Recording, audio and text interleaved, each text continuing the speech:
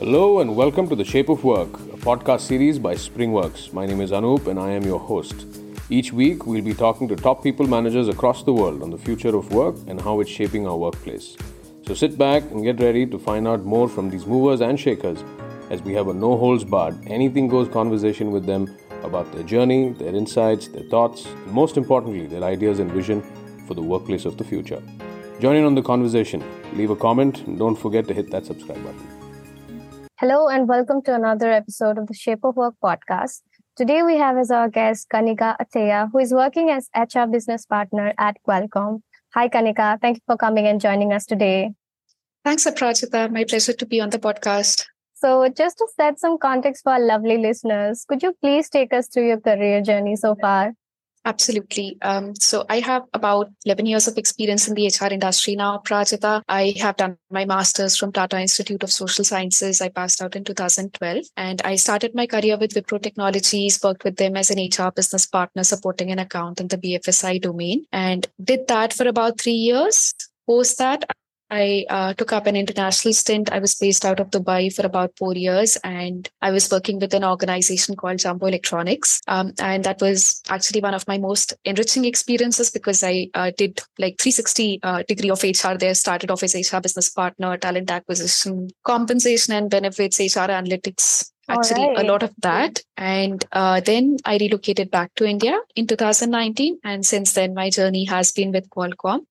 Large part of it has been as an HR business partner. And recently I have moved into a total rewards specialist role. So it's sort of an additional assignment that I've taken up now.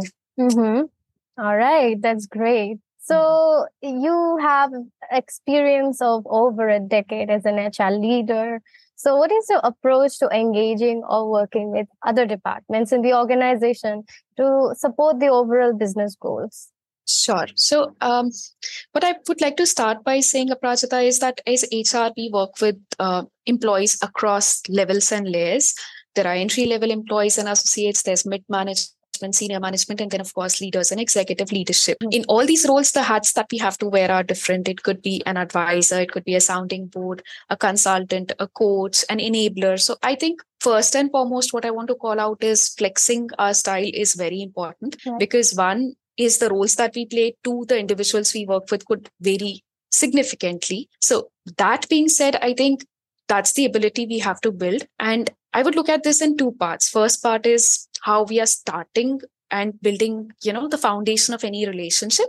Mm-hmm. Part two is how do we sustain that journey and how do we propel forward? So if I talk about the first part in terms of how we are starting, I think we obviously should be investing in establishing rapport and having a good working relationship, which actually comes from dialogues, conversations, and really trying to appreciate the frame of reference of the other individual. Because in every department, every leader, every manager will have a different context. Mm-hmm. Their objectives, their goals, the risk appetite, everything will be different really. And in that context, if I'm trying to run certain HR activities and agenda, then it may or may not be appreciated. So first and foremost, I think understanding the landscape from that standpoint is very important. Mm-hmm. Two, I would say when we are building that relationship, it's important to, take those small opportunities. Sometimes people may come to you with a small ask, a simple thing they may want a resolution on, but you can really convert that request into a dialogue. Use that as a platform, as an opportunity to strike conversations, to understand more. True. Break the ice as well. Yeah. And being on sensing, I think, is something that is part of our job. And, that's how we stitch the big picture together. So that also is a piece. Part two of the starting journey would be building business acumen. I know this may sound cliched because we keep hearing this, that if you want a seat on the table, it's important to understand business. But I'll not do justice to the question if I don't talk about this. So I think it's very important to understand the financials of the company, the various revenue streams, how the company is making money, what is the business model, what are the various roles, because that's, I think, where we find ourselves getting integrated in the whole journey of the business and we understand the goals better. If I'm having a conversation with a leader and he or she is talking to me about, the challenges of work-life balance, the project life cycle, I'll not be able to appreciate that unless I understand business. So that's very important. And once I think that starting has been established. I think part two really would be moving on to the journey. And there again, I think the question to constantly ask is, am I adding value to my stakeholders? That's very important, because sometimes it's easy to go with the flow, and there is a little bit of complacency that all professionals may develop. But I think constantly reminding yourself that it's important to add value, and it could come from various ways. It could be, you could help a leader understand his or her blind spots, for example. You could coach a leader to communicate certain sensitive messages in a certain way. So doing all of that, offering those suggestions, even hand-holding managers and leaders sometimes to do the right things, because in the business world, of course, the focus is on driving business goals, but we have to kind of bring it back to the people strategy very often. I think that's the role we have to play constantly. And again, the other thing also to add here is building our own personal brand. Each of us has a different USP. Somebody may be good at communication, somebody may be good at data. Keeping that in focus is very important. So if I recapitulate, I think I spoke about the starting point, where it is about building relationships and business acumen. And part two, in terms of navigating in the journey forward, it is adding value to the stakeholders, being mindful about that constantly, and also building your own personal brand in the process. That's amazing. So I guess there is a lot of optimization that needs to be done from your internal self as well, while you're trying to, communicate with the people, as well as trying to bring out the task, right? So that's amazing. So we've seen changes and restructuring of many organization approaches to workplaces. So how do you think HR professionals or departments have adapted to the shift towards remote or hybrid work? Because it's quite like a big shift post-COVID that we had to, endure. So I think, Aparajita, that's a very pertinent question in our world today, because companies are experimenting and seeing what's best for them. There was a pre-pandemic world where people largely worked from office locations. And in my own case, for example, my company gave me the option to work from home one day in the week, but I did not take that option because I had a young child and it just didn't seem like a possibility. And then pandemic came, things changed, and we realized, things are working. Obviously, it had its teething issues, took its own time, but eventually people found their sweet spot. And after pandemic, in fact, the challenge for companies were different. To bring people back was a challenge. And I was looking at an interesting data point from a LinkedIn study, which says that the interest people are showing towards remote jobs is much higher. 50% job applications are coming for remote jobs, while remote jobs are actually only 20% of all the jobs that are being posted. So you can imagine how many people want those options now. So companies that are not giving that option, for them, the talent war has become a little more crazy. So that's the reality. But having said that, I think for us as HR, what is important is that we ensure that people strategy is aligning to whatever decision the organization is taking in terms of policies, processes, governance mechanisms, focus areas, interventions. I think it's a broad spectrum, and all of that has to tie with the culture that we are trying to drive through the remote or hybrid work model. And maybe I could talk about each of these a little bit more in detail. Sure. So if I talk about policies and practices first, I think first and foremost is the policies and practices around remote or hybrid working itself, because the organization may need to decide how many days an individual should be coming to office. Is it mandatory? Are there any core days? Is there overlap needed between team members? So kind of, documenting that, putting that in ink, or at the same time giving flexibility to leaders to essentially run their own shows on what would be best suited for their org. But having that broad framework is important. With it comes things like, do we need dedicated workstations for people? Or it can be mobile workstations where people really take up any workstation when they come into office. From a governance standpoint, it would mean things like entertaining requests from employees if they may really need to work from India or even outside India, for example. Would we be okay accommodating such requests?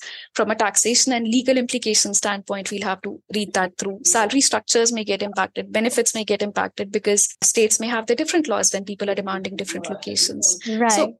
So yeah, that's the gamut of policies and practices that HR will have to keep in mind. From a focus area standpoint, I think first thing that comes to my mind is communication. And this is because during pandemic, we've seen FOMO, fear of missing out, being very prevalent among people. Absolutely. And it's caused a lot of stress because, people have always been available. The work hours have really stretched and there is no boundary in terms of when people are really switching off. So another data point from a Microsoft study that I read about a few days ago is that there is a triple peak point in the day in terms of when people are working most. There is a first peak at around 10 a.m., another one at about 2 p.m., and then another one at 10 p.m., for example. So if that is happening, then what is it that, why is that happening? Is it because people are trying to build their life in a certain way around work, or is it also because they have that flexibility? Or is it also an element of FOMO? So from an HR standpoint, we have to be mindful about some of those things. Over communication, I feel, is okay, but under communication definitely is not okay. Communication is also needed because building transparency is key in such a setup. People may really feel they are not being kept in the loop on certain things. Also, from a communication standpoint, building a two-way street is important because people need to have an avenue to give their feedback, because otherwise, how are we hearing them? So that's one key focus area. The other focus area I would say is branding. And this goes to the point about attracting talent and retaining talent, because people are trying to move to more flexible options. And that's a reality that organizations have to face. So from that standpoint, what is unique about the organization? Why are they standing out? Why would a potential recruit choose them? So we have to sell essentially and do the branding for the great practices that organizations may have. The way training consumption is happening has changed. It's become bite-sized training on the go through mobile apps. Similarly for recognition, if you see, there are mobile apps now. Spot recognition is important so that people, they feel that their manager is taking cognizance of the great work they are doing, because appreciation is also important. And we're talking about millennials and Gen Zs. So all the more important, I would say. Third piece, I think, in addition to policies and practices and focus areas that we spoke about, I think the third piece would be around enabling the mindset itself.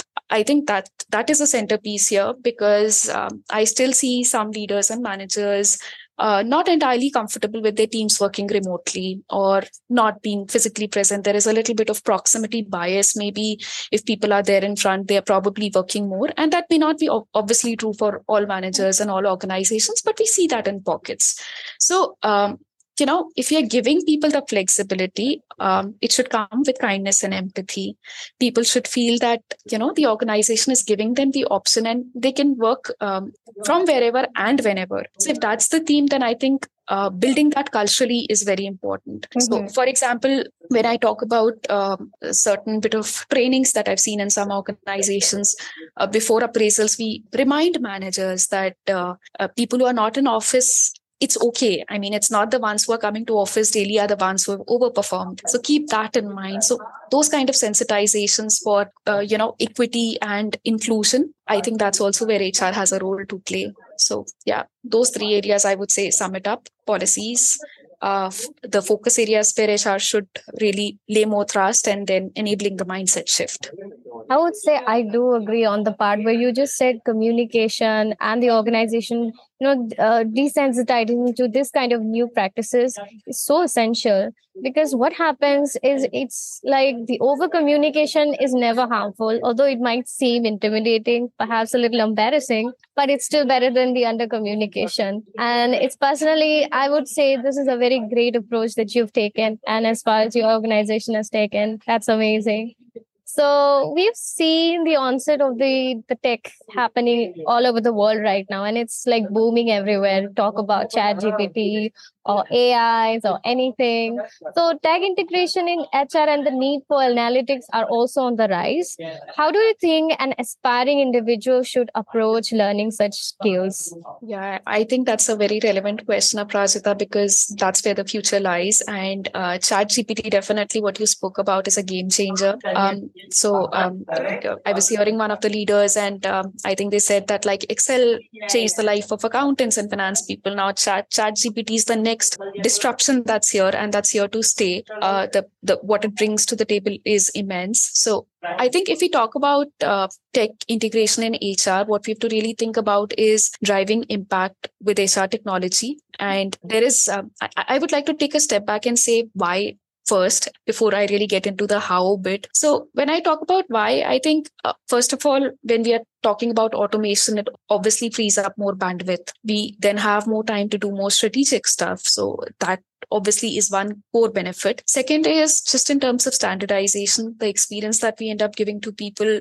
it's streamlined and it's standardized. People experience the organization in a similar fashion instead of those local flavors that may exist. It also allows for building scale, of course. And another piece that's very important is people analytics.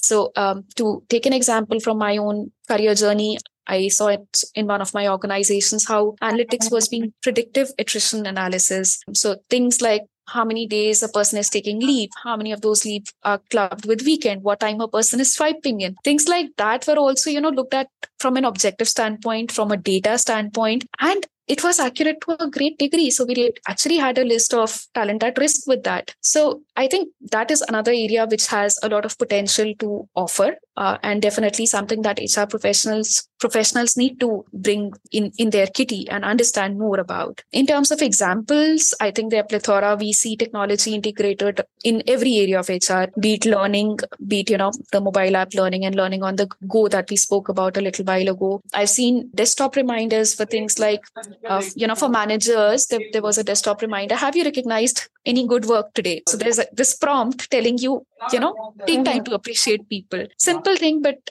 powerful. Live chat support. There is a bot which is supporting, and that, of course, is also going to get enhanced with ChatGPT coming in. Recognition, we have seen apps, we have seen more collaboration tools.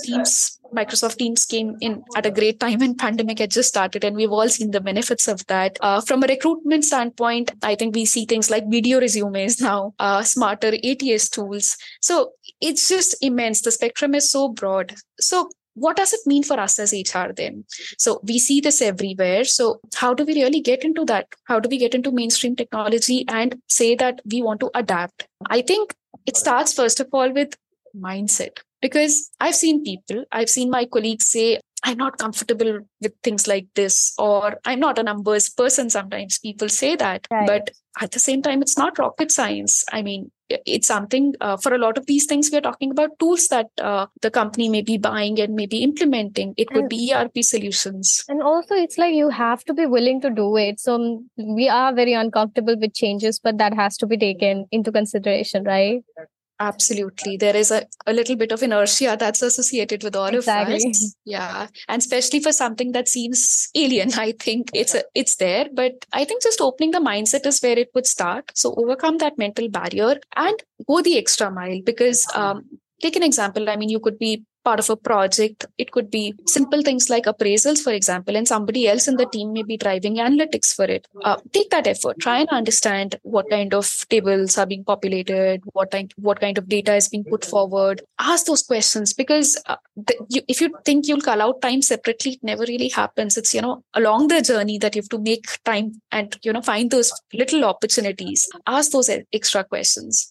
And I think investing in yourself from that standpoint is also important. I was having a conversation with a senior person some time back, and what she told me is that she has decided that if she's making X amount in the year, she will put 10% of it back in herself in terms of her learning, her certifications, books she's reading. And I think that's a great way to have that learning mindset. Personally, for me, I think when I started my career, everything seemed like learning. Of course, you're new in the organization, you are still trying to settle, figure things out. I would say in that journey, somewhere trying to constantly reinvent, add skills to your repository, have them under your belt is very important. So having that focus is important. And just in terms of what to invest in, I think a great way to figure out is talking to your colleagues in those teams. My organization, for example, has an HR analytics team. There are teams that are responsible for tech integration. So talk to those people, understand what are the contemporary things.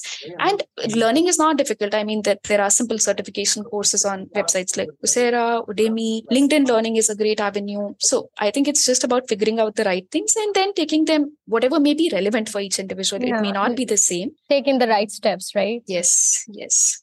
And another thing I think, Aprajita, that's very important is exhibiting intent. That's worked for me. When I was talking about my Dubai experience, I said, I've done a plethora of things, started as HR business partner, went into analytics and ended up leading compensation and benefits for the organization. And that happened because I think I'd always expressed intent and aspiration. So I think making that known to your ecosystem is very important, because that's how, the small opportunities, those doors will open for you. So that's important. Another thing I think I want to emphasize is MS Excel. It's a simple thing. A lot of people, they probably just know basics and it's okay. But I think consciously trying to learn formula, shortcuts, that really helps. I've seen people having differentiation from their team just by virtue of being great at Excel. So take that time, teach yourself those macros. Self-learning is very easy these days. YouTube, Google. So take that time, I would say. That's amazing. Thank you for sharing all the lovely experiences. And I'm sure there are a lot of takeaways for our listeners. So this brings us to the end of the podcast. Thank you so much, Kanika. It was lovely hosting you today. Thank you, Aprajita, for having me over. It's been a great experience for me as well to share some of my experiences.